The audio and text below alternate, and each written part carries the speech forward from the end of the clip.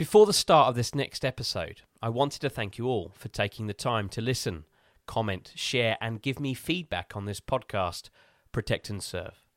When I set out on this journey to create a new and fresh podcast on the lives of our men and women in policing, I would never have thought it would have received as much support as it has. My goal now is to get more and more people to support the show, so I in turn can support two incredible organisations, PTSD 999 and Trojan Wellbeing, both supporting men and women of our emergency services who are affected by mental health from the challenges they face in their professional lives. So please, if you haven't already, like, follow and share the show so we can all help those that help us when we need it most.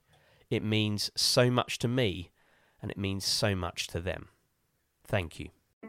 Welcome to Protect and Serve, the podcast that delves into the incredible lives of police officers across the United Kingdom and around the world. I'm your host, Oliver Lawrence, and together we will embark on a journey to explore the untold stories of those who dedicated their lives to protecting and serving their communities. You may be sitting there wondering why I chose to start this podcast. Well, let me share with you a little bit about myself. I served as a uniformed officer for over a decade. During my time, I witnessed firsthand the immense sacrifices that officers make daily. From confronting dangerous situations to offering a helping hand, their dedication is unwavering. These experiences left a profound impact on me, even after I hung up my uniform. I created the podcast to shed light on the extraordinary work of police officers, not just in the United Kingdom, but across the globe. Each episode will feature riveting interviews with these brave men and women, offering you a glimpse into the challenges they faced, the triumphs they celebrated, and the personal journeys that brought them to this noble profession. But it's not just about the heroic moments, it's about the individuals behind the uniforms. We'll explore their passions, their motivations, and their unwavering commitment to protecting and serving their communities. This podcast isn't about promoting any particular agenda or glossing over the often complex nature of policing. Instead, it's a platform to celebrate the diverse perspectives and experiences that exist within the law enforcement community. We will address the tough questions, engage in honest and courageous conversations, seeking to understand the myriad of roles and responsibilities that come with being a police officer. Whether you're a fellow officer, someone aspiring to join the police, or a curious listener seeking to gain insight into the lives of those who wear the uniform, Protect and Serve has something for everyone. So join me as we embark on this eye-opening journey, sharing stories that will inspire, enlighten, bring a tear to the eye, and create a better understanding of the dedication and sacrifices police officers make to keep us safe. Thank you for joining me on this adventure. Together, we'll explore the heart and soul of those who proudly protect and serve.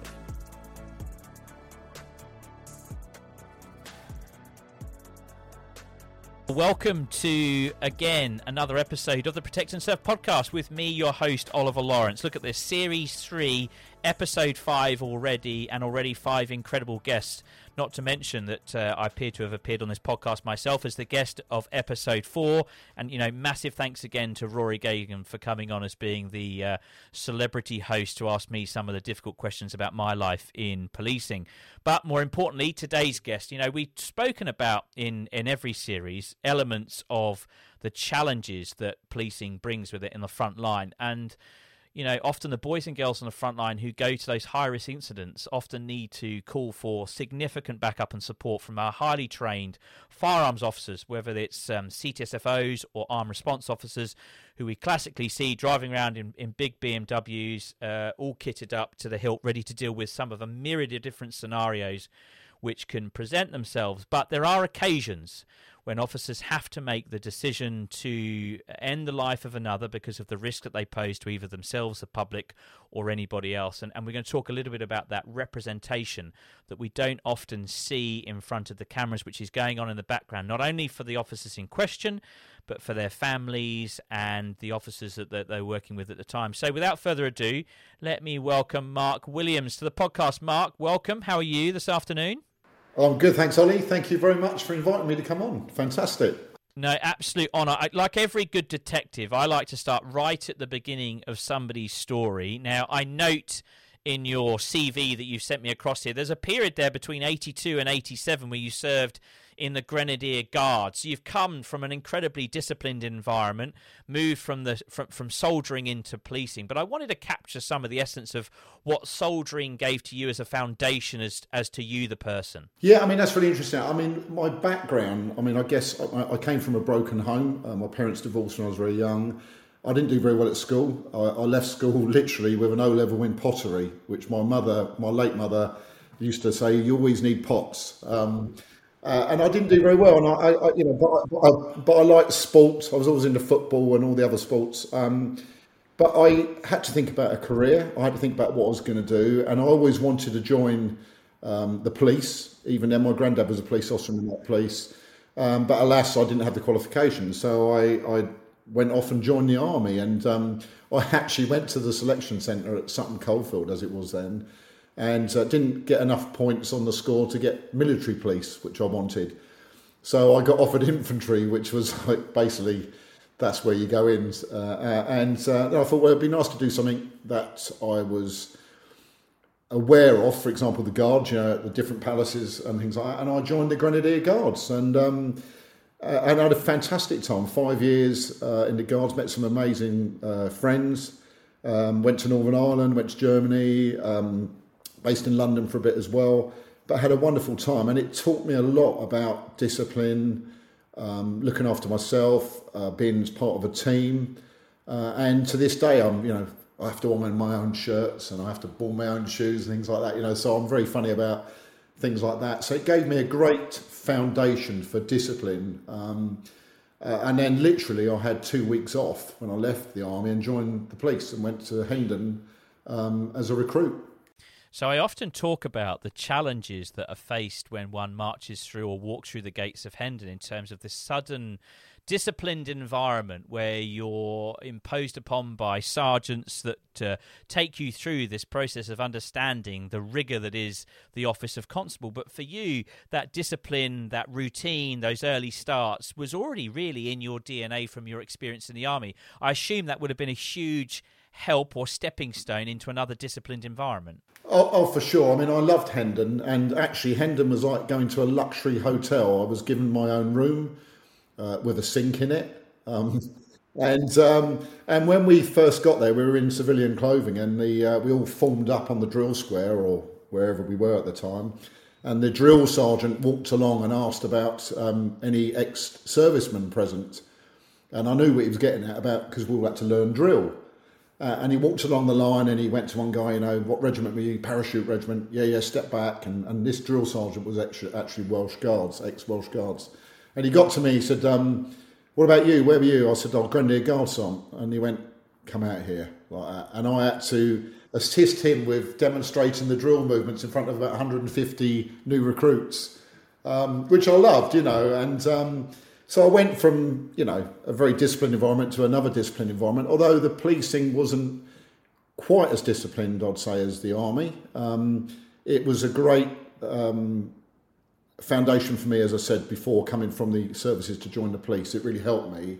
And it helped me because I struggled academically when I joined the police. I really, for me, just to pass the entrance examination to get in the police was an achievement.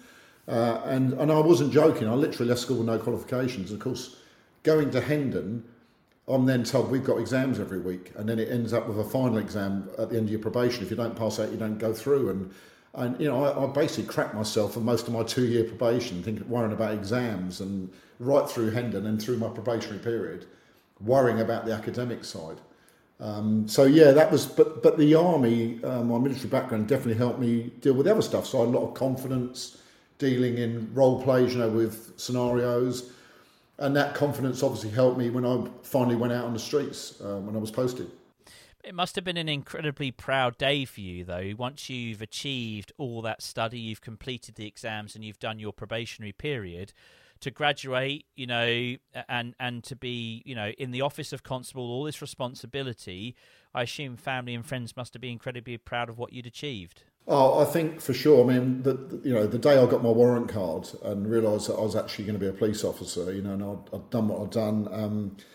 I look back now, and it's back in 1987 that was, and it still just gives me a buzz, thinking about I did achieve something there, and I had a wonderful career, and I was honoured to be able to serve as a constable in the Metropolitan Police Service in my instance.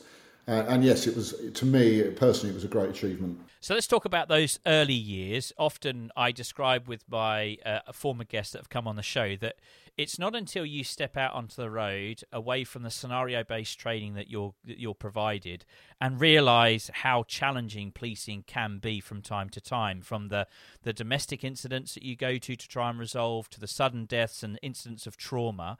How were those first few weeks and months in your early life as a police officer coming to terms with some of the challenges that you would face? That's a really good question, because I think something we sometimes forget as well, because I came out as a fresh-faced 22-year-old out of Hendon to go to I was posted to Wandsworth, a very busy borough in London, and suddenly you're dealing with, for example, domestic situations of people in their 30s, 40s, 50s, and you go there as a police officer and you're trying to advise people about basically how to run their lives, And likewise, we should never underestimate the amount of authority we have when you stop a motorist, when you stop anybody and search them, or, want to speak to them about stuff. There was a huge amount of respect then in those days, I'm guessing, compared to now, but a huge responsibility. And I remember most of my first things I went to, my first arrest, my first drink driver, first sudden death. I mean, I'd never touched a dead body before I joined the police service. And I remember going to the post-mortems that we used to go to during our street duties that we used to do and things like that. So it was a completely new world to me. And it's funny because when I look back now about things that maybe fazed me when I was young in service, probably the death side more than anything fazed me. I wasn't too worried about punch-ups and fights, and violence, things like that. But I used to struggle with, sudden deaths and seeing elderly people or families distraught and things like that because they lost their loved ones. That is really difficult for me, and something that resonates still to this day. When we have issues of with the PFOA now. That was the only thing that really I struggled with. I loved all the other stuff. I love the cars. I always wanted to be an advanced driver. I love the adrenaline of going to a call or not knowing what's going to be there at the end, the camaraderie, everything. So I had 9 years at Wandsworth. I had 9 fabulous years there. You spoke about their dealing and coming to terms with, challenging situations around scenes of death and dealing with sort of domestics. Was there a point in those early years where you were suddenly able to sort of compartmentalize the exposure to those incidents? Did you have people at home that you could debrief to talk about where it was appropriate, what you were experiencing, the emotions? How was it like back in those days in the late 80s, early 90s in terms of awareness around mental health and the challenges of talking about stuff? Because we often talk about going down the pub and having a couple of pints and talking amongst colleagues, and we talk about this canteen culture where you could debrief with the area car driver and the senior officers on the team. What was it for you that allowed you to be able to make sure that those emotions didn't get the better of you? Well, I was blessed because I went to a relief, as it was called then, a team now, at Wandsworth, where there were some quite experienced officers and people I keep in contact with to this day, and they were amazingly supportive. But we didn't have a post-incident procedure after something, a death or serious injury.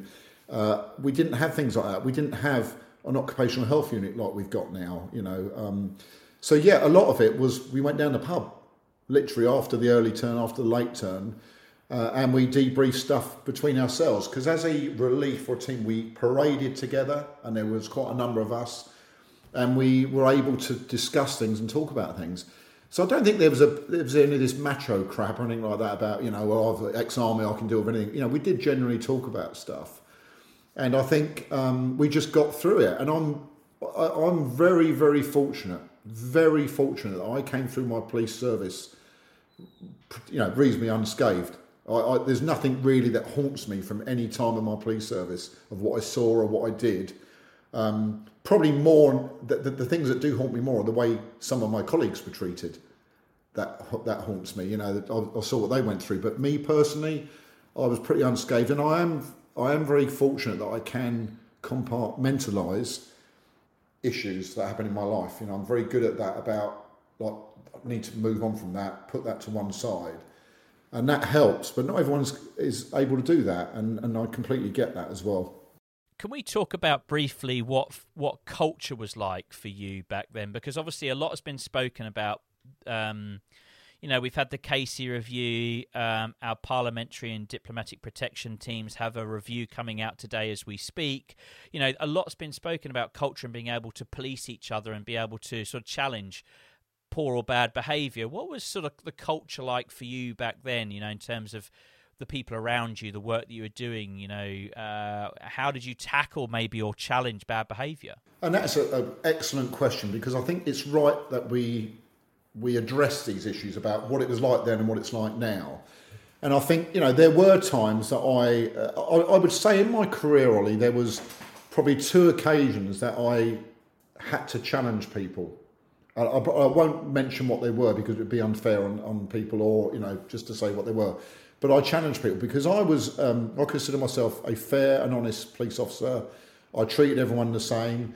I don't care what background they came from, what colour they were, what religion they were. A baddie was a baddie and a goodie was a goodie. That's the way I looked at things. But and that applies to police officers as well. And there were police officers that had a reputation. There were police officers that you stayed away from. There was police officers that got more complaints than other police officers. They were dealt with, I guess. But, probably in those days, we were able to deal with it a bit more robustly than what they do now, that we challenged people. We weren't afraid of challenging people, and I had no problem going up to one of my colleagues saying, "You're bang out of order, mate. You need to sort your act out."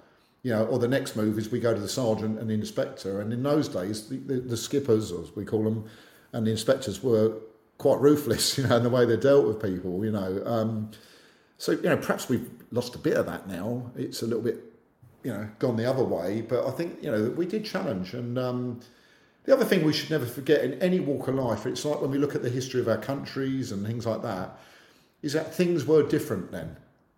People were different then. Society was different then. We didn't have all the social media. We didn't have all the, the arcade games, the things that kids play and things like that. Things were different then.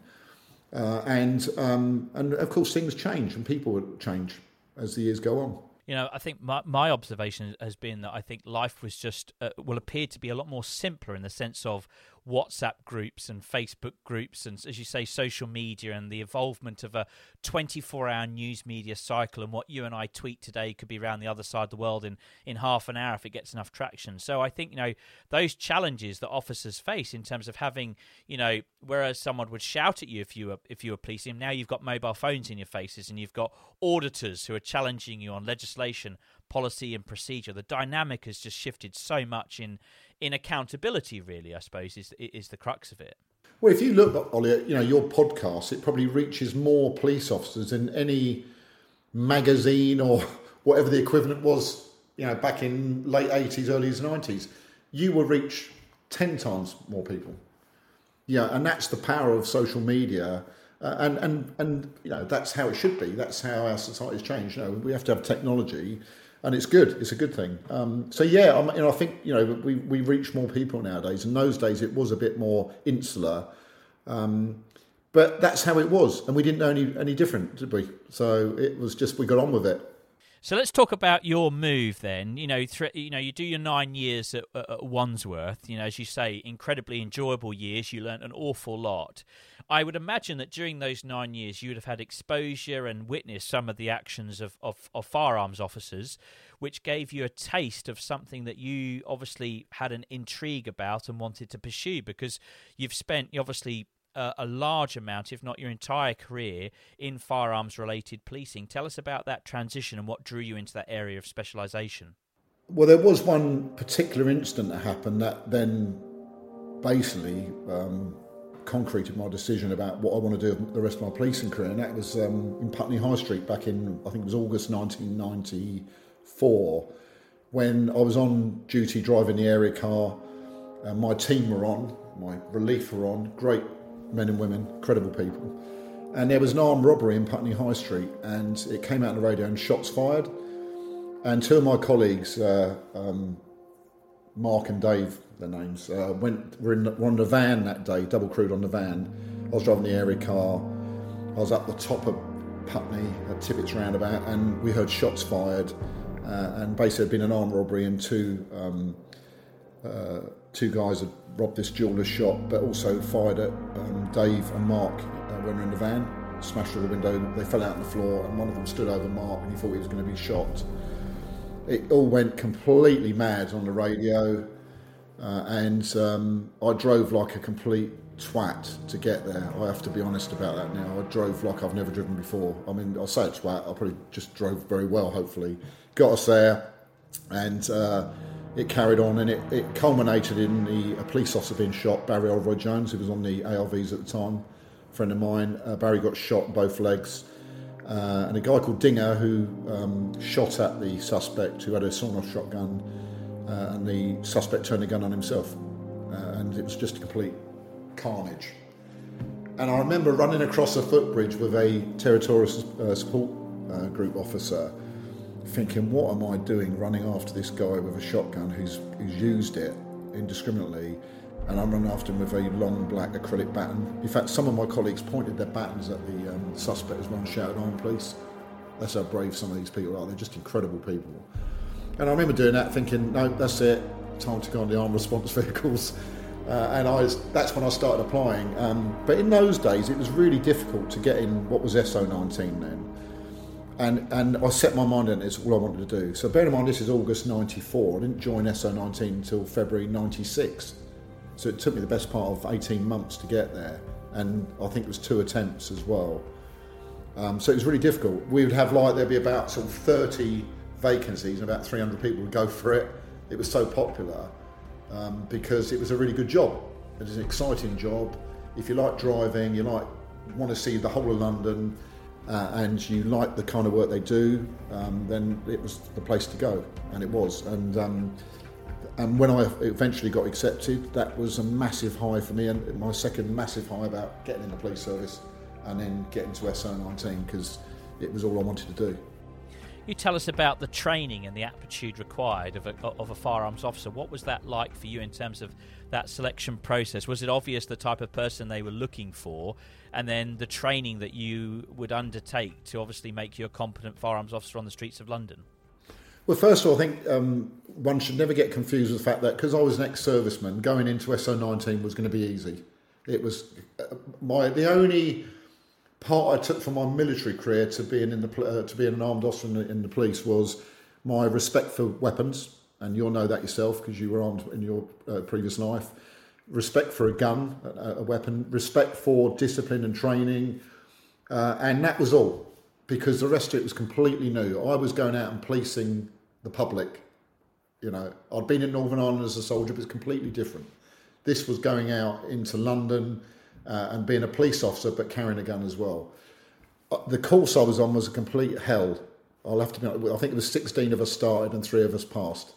It was a complete and utter nightmare course. But the standards were extremely high.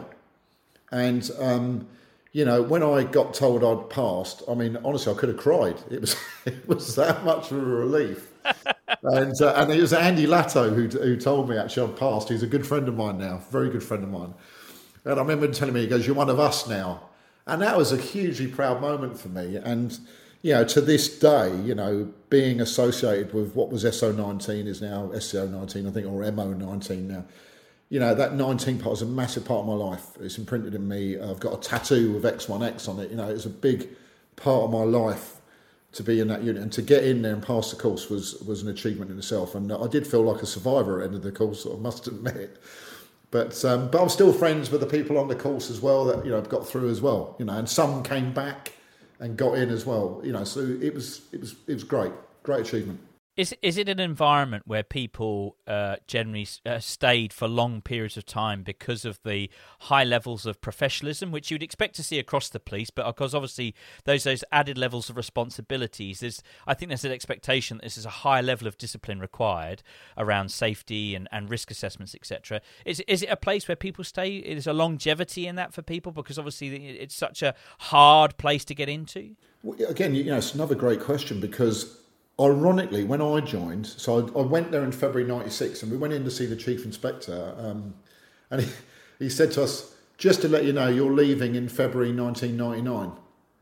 We had a 3-year tenure, and I'm thinking, and I remember jokingly saying, "Oh, I won't see the millennium then, will I?" "No, you won't."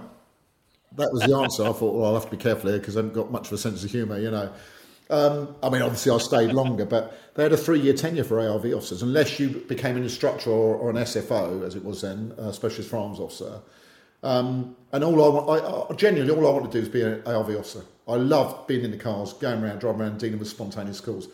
So, yeah, it was kind of like, that was a bit of a shocker. But obviously then they realised that the churn, that you get a natural churn, and also there was a couple of high-profile police shootings that had happened that was starting to have an impact on people's views on becoming armed officers and staying armed officers. So that was having an effect. So they then changed it to 5 years tenure, and then it increased. The only caveat on that, Ollie, though, I think, is you have to be careful with that to let people stay indefinitely. And we promoted in-house a lot, which can cause issues.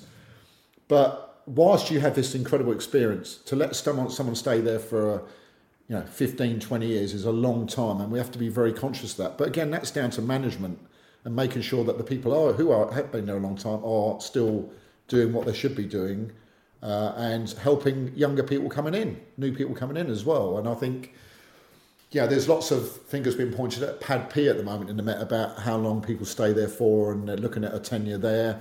And perhaps that is the way forward. I don't know, but we have to be conscious that to leave people in a lifestyle, to leave them in a firearms unit for 20 plus years is a long time, and we need to be careful and mindful of that, about what they're exposed to and how they're performing still. Your firearms career from start to your firearms career from start to finish. If we look when you joined in 1996, we had the 1996 Docklands bombing, and if we look to the latter part of your career, we've had attacks on London, such as 7/7, and other terrorist incidents along the way. The threat landscape on the UK from different elements of terrorism, whether it be from the IRA or this Islamic fundamentalism, has changed quite dramatically in how we police and how we respond. What was that like for you on the front line of armed response, knowing that, having to respond to these different issues over the period of your career where the threats changed dramatically in terms of, there was once terrorism where the individuals and the terrorists wouldn't want to get hurt, they'd flee, but suddenly to this sort of suicidal type mentality where you may have to go sort of toe-to-toe and challenge these individuals is a very different dynamic. So the evolution of your response, I must admit, over the years would appear to have changed quite dramatically. Oh, absolutely. I mean, the main threat when I joined was the IRA. And, again, tactically, as you said before, they would plant bombs, sometimes give a warning, coded warning, but they didn't want to kill themselves. So, we had a different threat then. We had March 1996 Dunblane, where, the guy walks into the school and kills all those poor innocent young children. So we had that kind of threat where we had, potentially people with mental health issues that would take a gun and go and commit mass atrocities like that.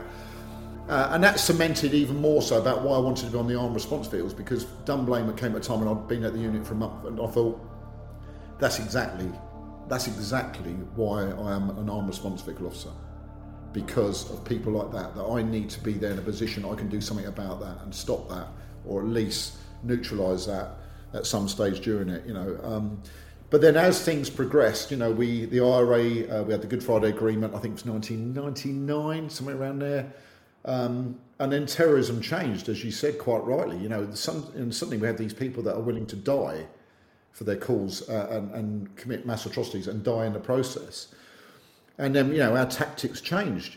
We looked at Kratos with the shoot to kill type policy, where I had trained to shoot to neutralise the threat, and shoot to stop, and things changed, quite substantially. And I was at the latter part, also the early part of that, and the latter part of my career. So I never, as an operational officer, had to face anything like that, like my colleagues did. But certainly as a Federation representative, that's where it started to come in, where I was the Federation representative for the Stockwell incident, and what those officers went through. So I saw things evolve, whether there's the right expression, and how things changed. And it worried me. I mean, it really, the 7/7 bombings. I mean, I was at home that day. I used to travel to Aldgate. All my colleagues used to go to Aldgate to get the tube to go to Lima Street, where we were based. And I remember watching that thinking, oh my God, it's come to the shores, isn't it, this suicide bomber scenario. And then shortly after that, obviously, we had the Stockwell shooting, which involved my colleagues. So yeah, you're right. Things have changed horrendously over the last couple of decades. And with that, to add an extra layer of complexity, I think the involvement of violent crime in London particularly has changed dramatically, where we see more and more young people taking the erroneous risks of carrying large instruments, zombie knives, firearms. Obviously, Trident was brought in the 90s to tackle originally black-on-black crime, but has evolved over time to dealing with serious and violent crime. That equally even presents another dynamic, to the point where inevitably your armed response units are going to respond to an incident where they do have to make a decision to neutralise and stop a threat, which has a number of ramifications both for the individual concerned and their families, but equally the police officers and those that are in attendance, in terms of investigations around accountability and decisions that were made prior to, during and after an incident, in terms of assessing and analysing risk. You've been in this world of representation and supporting police officers going through these difficult challenges. What was it that drew you into sort of this Federation representation in supporting firearms officers when they did inevitably or had to make that difficult decision? Well, I think, there's two issues there, really. I suppose, for me, key issues are, firstly, I always recognise there should be a transparent investigation with the utmost integrity into any of our actions. If we have discharged our firearms and we seriously injured or fatally wounded someone, there has to be an investigation. So that's the first point. I was always absolutely, that is completely right. The other thing is that helped me in my career as a Federation representative and latterly running the PFOA, is that I always recognise that the people that we shot, my colleagues shot, and many died, their families weren't to blame. The families, were their families. They weren't involved in this. Their loved one did what they did for whatever reason. But families, they suffered as well. So, my colleagues suffered, and my colleagues' families suffered, but I was very conscious that there was other people there suffering, and that was the families of the people we shot. And we should never lose sight of that, because if we lose sight of that, we lose all respect for people and actually lose respect for the job that we are there doing. And that's, stopping violent crime, stopping criminals, and sometimes having to revert to using lethal force.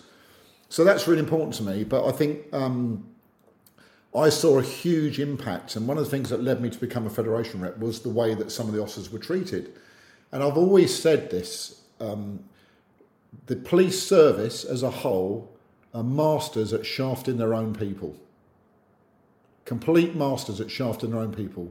And I've seen that more today probably than when I was in. And I don't think that's a good thing. I think that police officers are easy prey for investigators because of the leverage they have over the fact that it's someone's career, their livelihood, etc., etc. And as we all know, and as you'll know yourself, Ollie, there's so many pitfalls in policing and so many easy ways to drop yourself in it, because you have the best intent in the world, but you'll do something a little bit out of how you should do it, and someone would jump all over you if they want to. So I thought that firearms officers were getting a bit of a rough deal out of everything they were doing. And I was incredibly proud of my colleagues. I used to watch the SFOs when they did their stuff thinking, oh my God, incredible. Watch our instructors, the professionalism of our instructors, and watch my colleagues on the ARVs doing such a great job and risking their lives for people they'd never met before, complete strangers. And I thought they deserved to be looked after. And I, got on a bit of my high hill or whatever to sort of say, look, we need to look after these people. They're a valuable to us, value commodity of the training that we do. They need to be looked after, and I didn't think they were being looked after well enough. And I also saw the knock-on effect that had on their families. So to me, it went in itself to become a police federation representative to do something about it, to assist them, because it's no good ranting and raving, but you've got to step up, haven't you? Put yourself there. And I took on lots of senior officers and got the old red card from many of them to get out of the office and things like that. So I learnt my trade quite, painfully sometimes. But I was passionate about supporting my colleagues. Passionate. To this day, I'm passionate about supporting them. Had you come from had you your family come from sort of working class roots where unions were important in terms of supporting employees, good strong representation to challenge where there needed to be support? Was that something that was sort of ingrained in your sort of culture from family life? No, not at all. Do I think this is another good question, because I asked myself about why was I so passionate about being a federation rep? Why was I so passionate about sticking up for people? And I think a lot of it comes from being bullied when I was younger, maybe. When I had hair, I had very blonde, curly hair, Goldilocks-ish. And I took that quite, like people took the mickey out of me at school about it. And I felt a little bit, my hair, they're taking the mickey out of my hair.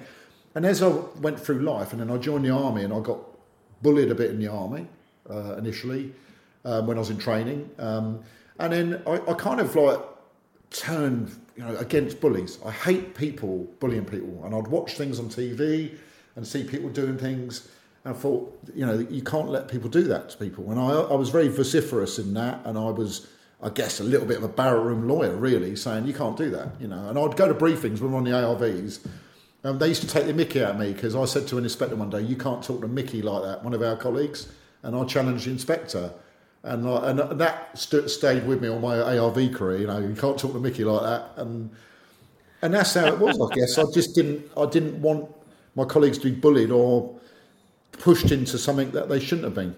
So I've been very lucky to interview a number of people on the podcast. We're up to 95 episodes, third season of the Protect and Serve podcast. Now, one of those guests is the very well known and incredible human being, Tony Long, who was involved in a number of shootings throughout his policing career, but none more famously than probably the Azelle Rodney incident, which led to Tony being charged with his murder as a result of that incident. Now, I Tony and I have talked about this at length in terms of that particular day, 100 days out from retirement, that process that he went through in terms of what occurred and the stress that he went through. But from a Federation rep perspective, what's going on in the background in terms of the support for someone like Tony, who's being subjected to interview after interview, media scrutiny, a community in absolute anger?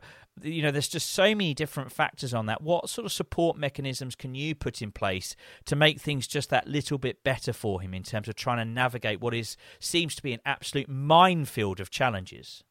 Well, I remember that one very clearly, the Azelle Rodney shooting that Tony was involved in. And I remember going to see Tony that day. And I was always conscious that, I must never forget about what these men and women have been through when they're involved in a shooting. So I turn up there. I want them to see me as their support, but I'm also conscious that I don't know how they're going to react to what they've been through. So basically... I was very conscious that they needed support immediately. That comes in various different ways. As a federation representative, it's very important to get them legal support. Whilst I'm there as a crutch, so to speak, the legal support's immensely important. We had some amazing lawyers, Scott Ingram, Colin Reynolds, people like that, who used to come out to support the officers. So that's the most important thing. But I think for me... it was later down the line where I saw my role really come into its own, where, a few weeks later, when they've done all the legal stuff, when they've written all their notes, been through all the various different stages of note writing and evidential bits and pieces, it was what the fallout was like after that, and also the politics involved.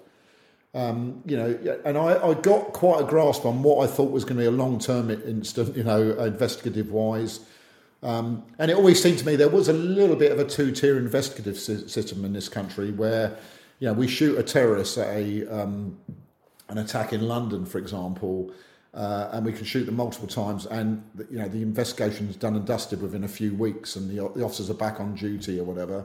And then you get something like Tony or the Mark Duggan incident where the officers are off for a 1 year, 2 years. Harry Stanley, 6 years. There seems to be an inability to investigate certain shootings as quickly as others. I don't know what that is, but there's a lot of politics come into it. And my job was to support these officers through this, to reassure them, to keep in contact with them, to make sure they knew exactly what was going on behind the scenes, because that's really important as well. And Tony's one dragged on, as you know, for a number of years. But, I never doubted Tony's professionalism. I knew he was, he was like someone we all looked up to. Come on, he was a role model as a firearms officer. He was professional. He was good at his job. Very professional. He's training, and he helped younger officers like myself. But he had a huge challenge there, and a lot of things conspire against officers during his investigations, and that is the process itself, the investigative system, the investigators themselves, how they feel about it, and the politics, sadly. So I wanted to talk about the establishment of the PFOA. Was there any backlash to you establishing this organisation which specifically looked out to supporting firearms officers? Because I suppose, playing devil's advocate here, police officers say, well, we want an association which supports everybody. What's so unique about firearms officers? Obviously, there was this uniqueness that you saw, but what was the backlash that you faced as a result of establishing this new support mechanism for firearms policing? Well, again, I'm glad you've asked this question, Ollie, because it's something that I've never spoken openly about, particularly. But I would say it was probably the lowest part of my police service when I started the PFOA, which people probably find quite surprising. What should have been something we should all have celebrated, I was subjected to harassment, bullying from people within policing who didn't like what I was doing. Professional jealousy, and I lost a lot of sleep over it. It affected my late wife as well, and it probably had a knock-on effect on my children as well, probably, but it was horrific, and people seemed to think, well, what's he doing? I mean, someone wrote to Police Review and wrote a scathing page of how dare they do this. There's a police federation that does this. If you want to get counselling and avail yourself of that support, there's the NHS. I've got the review, I've got the article. And then a circular went out from the Met Police Federation saying that whilst they can't stop us doing something like this, you can avail yourself of the services of the NHS if you need counselling, or the Met Occupational Health. And this is there, this is stuff that's there. And I was completely and utterly knocked down over it. I just thought, I'm trying to do something good here. I don't even know what it's going to look like. Maybe we'll get a few hundred people that want to join it, and we'll look after the families and support the officers, and because the federation can't do the things we do because it's not set up to do that. And I get that, I got that, but I was astounded at the way I was treated, and it took Paul McKeever, the late Paul McKeever, was the chairman of the Police Federation in Wales End, who was a lovely, lovely man. I miss him. Great guy. He called me in one day. He said, I remember him sitting down and said, you're a good man, aren't you? I went, yeah, I'm a good man, and I'm doing something I think is good, Paul. And he said, you've got the best intentions here. I went, yes, I have, Paul. He goes, then I'll support it. That's all he needed, But certain people didn't like it. And I look back now, and it's a great position to be in now, and think what we've done, then they were wrong. Simple as that. They were wrong. So how quickly did the Federation grow, the Firearms Federation grow, in terms of your membership? Well, as I said, I remember going around the corridors of Lehman Street and bumping into Adam, I won't say his surname, who was our first member we ever sign up, and saying to him, look, do you fancy this? Look, this is what I want to try and do, blah, blah, blah. And the guys, I had a great relationship with every officer, every man and woman in that unit. I loved all of them, dearly. And they all signed up. And I thought maybe we'll get 300 or 400. Well, we're nearly 11,000 now. And I literally picked up the Almanac, which is a police telephone directory that we had then. I probably haven't got it now. And I said to myself, I sat in my office, I said, I'm going to open it up. And wherever the page opens up, I'm going to phone that firearms unit for that force and see if they want to join as well. And can you believe I opened up Guernsey? And I'm thinking, Guernsey? Surely they haven't got a firearms unit. And there it was. I phoned up this number that was in this almanac, and this guy called JP, Jean-Pierre, who's a good friend of mine now. He's just retired. He answered it, and I went, hello, mate. My name's Mark Williams, the SO19, the Met. I'm the Fed Rep here. I want to start an association up to support firearms officers and their families. Do you fancy a bit of it? And he went, yep, and I'll pay for all my officers here to be in it, 25 of them. And that was it. And it went, gathered pace, and then a few of the chief constables got on board with it, very supportive. Peter Fahy up in GMP, he was really good. So Peter, yeah. And we got growing support. And actually, in fairness, most of the federations got it as well. And some of the federations were fantastic, because I had a lot of contacts around the country. And they were really good about it. And I didn't want people to see it as a threat. I mean, we weren't going to do legal cover and things like that. We weren't going to do group insurance. It was just a charity, as it became, a small charity to support officers and their families. You've, in your role as a police Fed Rep, I've got here 43 police shootings, including dealing with the aftermath of the Harry Stanley shooting in 1999, which led to the first Commissioner's Commendation, which you received. Can you tell us about that particular one, and more broadly, having taken part as a Fed Rep in those in 43 matters of police discharge firearms, what that does to you as an individual in terms of your experience and knowledge of the difficulties and challenges that officers face in terms of these matters? I mean, I picked up that because the shooting was in 1999, and I became a Fed Rep in 2000. In 2001, my predecessor was medically retired from the service. He was a great guy, fantastic Fed Rep.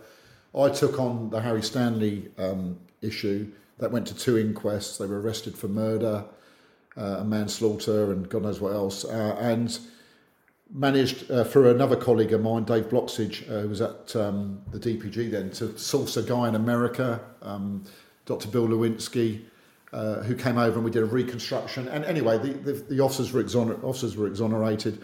And because of the work I'd done, and one of my other Fed Reps, Jack Webb, we were given a Commissioner's Commendation. I think we were the first Fed Reps to get anything like that from Sir Ian Blair, Lord Blair as he is now. And I was, completely overwhelmed by that. So I was very fortunate in that respect to do that. But I look back at those 43 incidents, and I can remember most of them. It's incredible, isn't it? And they were all different. Every incident is different because you've got different individuals involved. I look back at some that, for example, Mark Duggan, that led to the riots and all the issues that went with that. I look at Stockwell, and we shoot a completely innocent man, and seeing his family at the public inquiry. I look at Zell Rodney. I can think of them all. But there was one in particular, and rather embarrassingly, I can't remember the name of the person who was shot. But it's probably not that important in respect of how I felt about that. Is that it was during the Stockwell public inquiry. We had another fatal shooting, and we were called away from the inquiry to go to, I think it was Harold Hill in North London somewhere.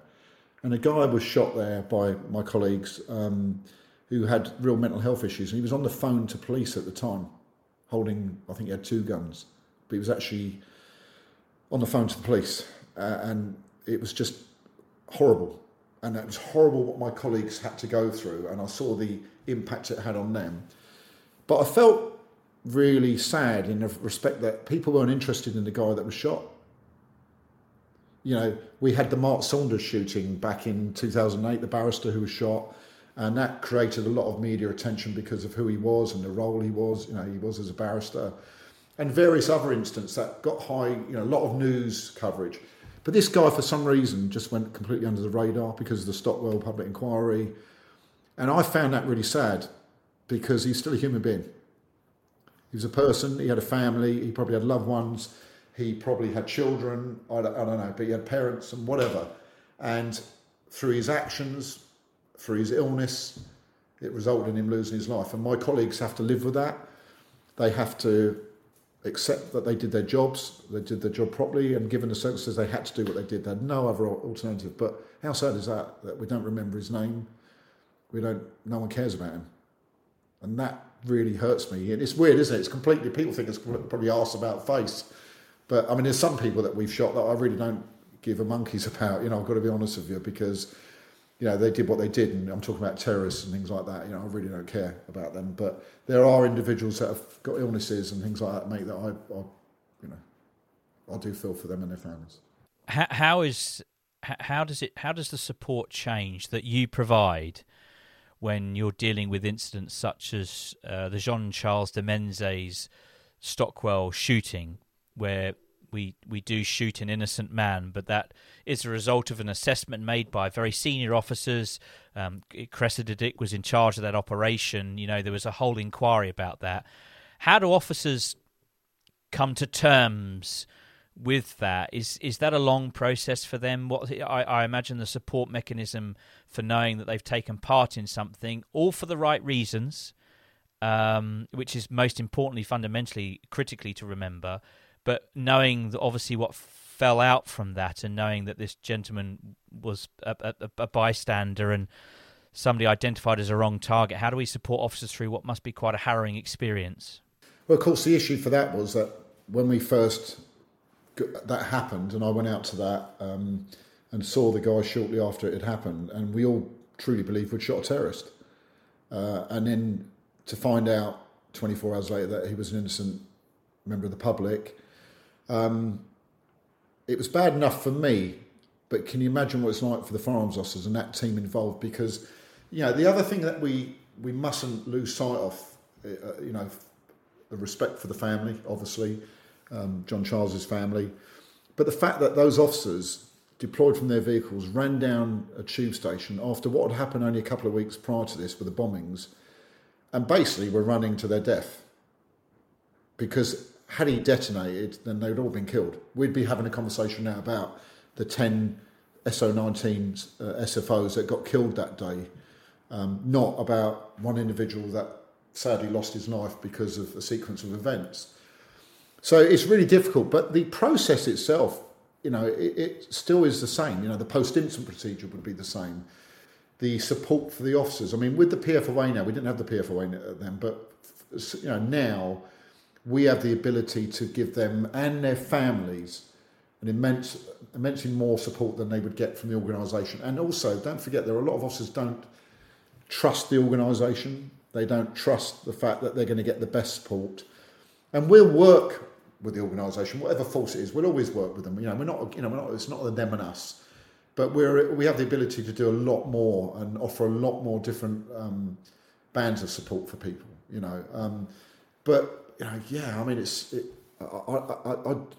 I don't know. I don't know how sometimes my colleagues, my friends get through their lives, because it must play on their minds for every day they wake up, perhaps. But there is a way to deal with these things. If you get the correct support, and you can, and you said right at the start, Lee, about compartmentalising things, they can do that. I mean, look what Tony Long went through with the first two shootings he was involved in.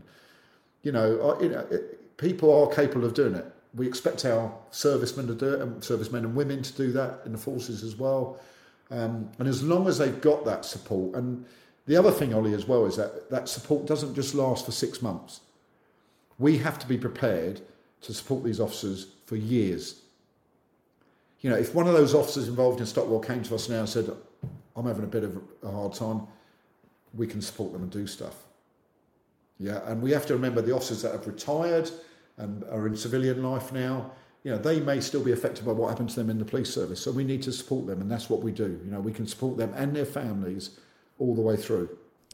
Am I right in saying that recently there's been changes or alterations into how firearms officers are perceived in terms of how they perceive threat and how they assess that in terms of rulings that have been made, which could potentially make their jobs quite difficult in terms of their justification for use of firearms? Yeah, I think this is quite concerning. I don't get myself caught up too much in the politics of all this, and the legality of it. But my concern is that the biggest weapon we used to have in our armoury was our honestly held belief. Our honestly held belief, because we're not superhumans. These officers, these men and women are not superhumans. They're just highly trained police officers. But yourself, people, the criminals don't go to the police briefing, so they don't know what to do. They do their own thing. Things pan out differently to what we expect. No police officer goes out to have a collision with a member of the public in their police car and cause them, an injury or kill them. And no police firearms officer goes out to kill someone or shoot someone. That mustn't be forgotten. Now that the bar's been raised around honestly held belief, and we had this issue with balance of probabilities, didn't we, for discipline as well. It's really up against them, and it's almost like I've always felt when the rulings came in around officers being separated after police shootings and not being able to discuss the issue at all until all their notes were made. Now, I got that to a certain extent, but it felt like, what are you doing here? What are you doing to these men and women who are voluntarily carrying weapons? You're treating them like suspects right from the off by saying, you mustn't talk about this until you've written your notes. You can be separated if we believe there's any issues here. We're going to put an additional officer in to make sure that the integrity and transparency of this investigation remains. And it just goes on and on and on. And you're thinking, my God, we've got body-worn video now. The evidence is all there. And, it's like there's a shooting that took place in the Met about a year ago now, and the officer's still suspended. Now, that's all on body-worn video. If you're an investigator, you've got a film of this, you've got the person that's saying, I fired the gun, you've got the gun, and you've got the person that's been shot and everything around it, and all these witnesses. How much more do we need? Because what we're going to do is we're going to box these officers into a corner one day if we're not careful. We're going to box these people, these volunteers, into a corner, and they're going to say, enough's enough. And young men and women aren't going to come forward and volunteer to carry a firearm. I think we've got a big enough problem in policing now with people becoming police officers, let alone giving them the added burden of carrying a firearm as well. We have a big problem, and I'm not saying that that it can be solved overnight, but we need to look carefully at what we're doing. Now, this has come in now. The law's going to change, isn't it, on this, and it's going to come in, and it's there to stay. And without a doubt, it'll put people off becoming firearms officers. We already have a problem where forces are robbing Peter to pay Paul. To put, Essex will try and recruit from Norfolk, and the Met tries to recruit from everywhere around it. And they're offering bounties to join, and additional payments, things like that, just to get people to do the job. We shouldn't need to do that. When I became an armed response vehicle officer, I did the job because I wanted to be an armed response vehicle officer. There was not the only financial gain was that I probably got a bit more overtime. But to actually say to people, we're going to give you this amount of money as a bounty, to come and join us, and you're going to get this and you're going to get that. What are we saying then?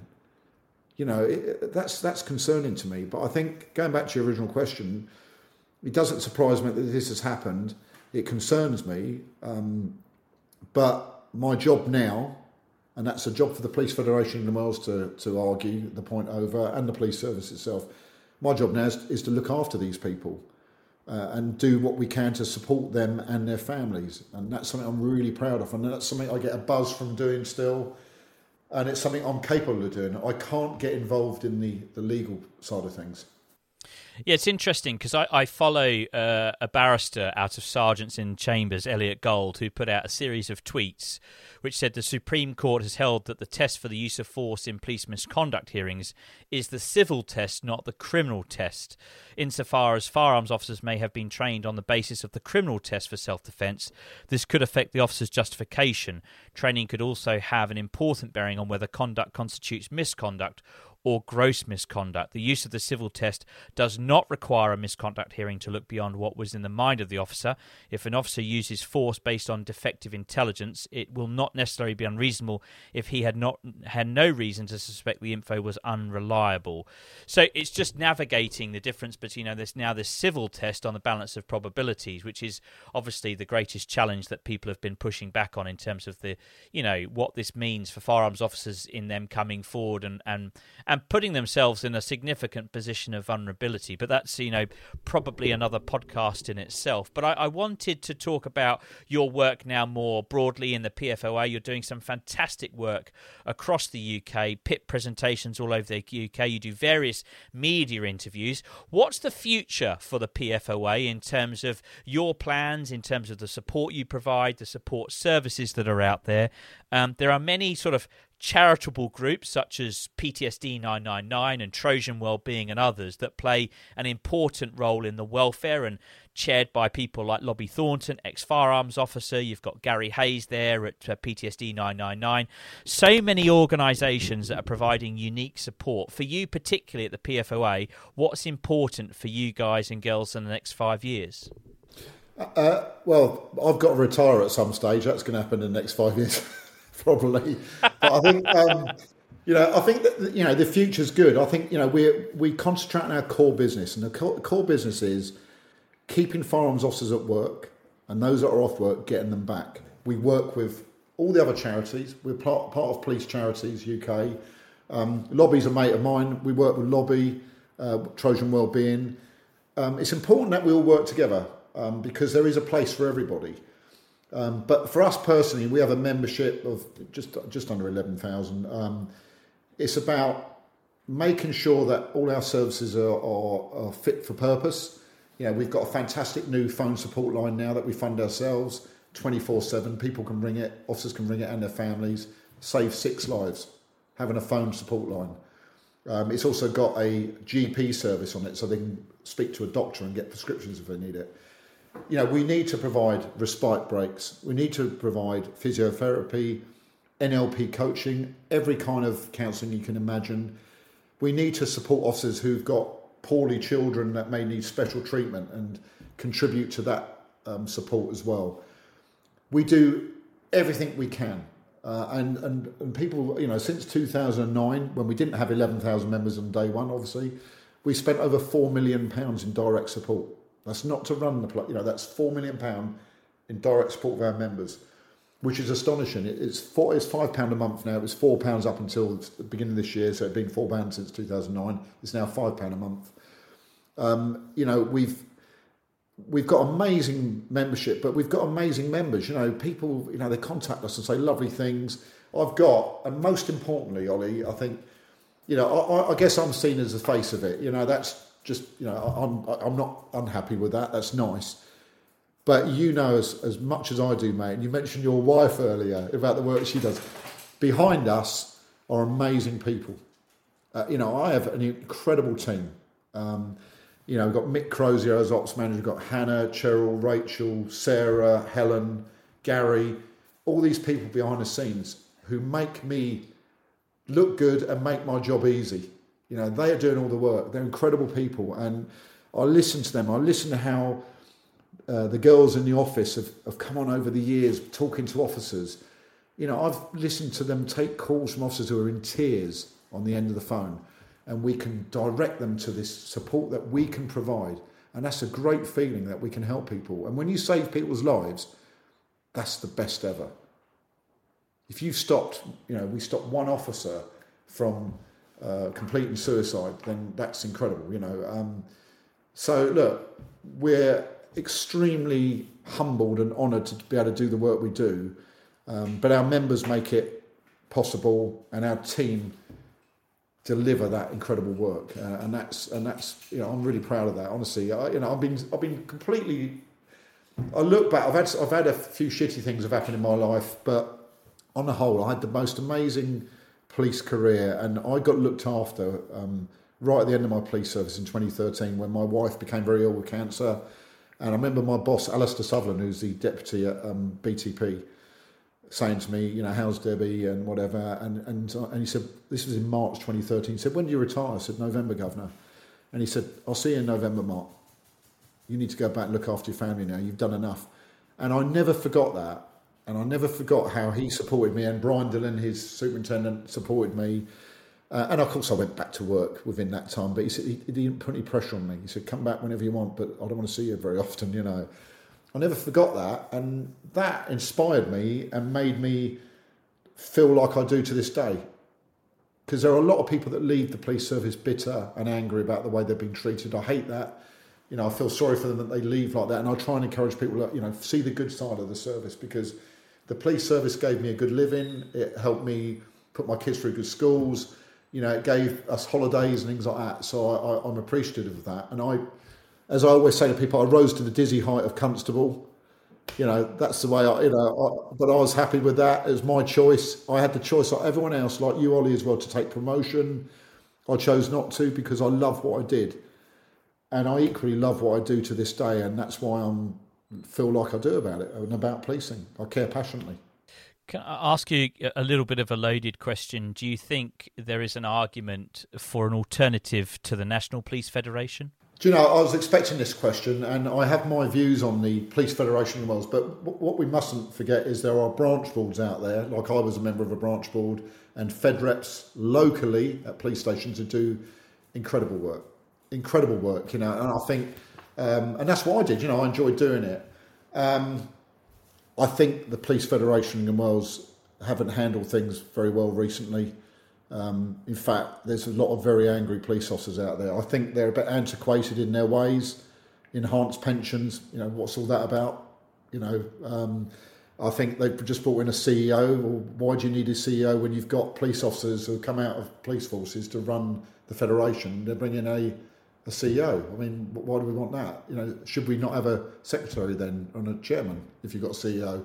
I don't understand. It's a bit.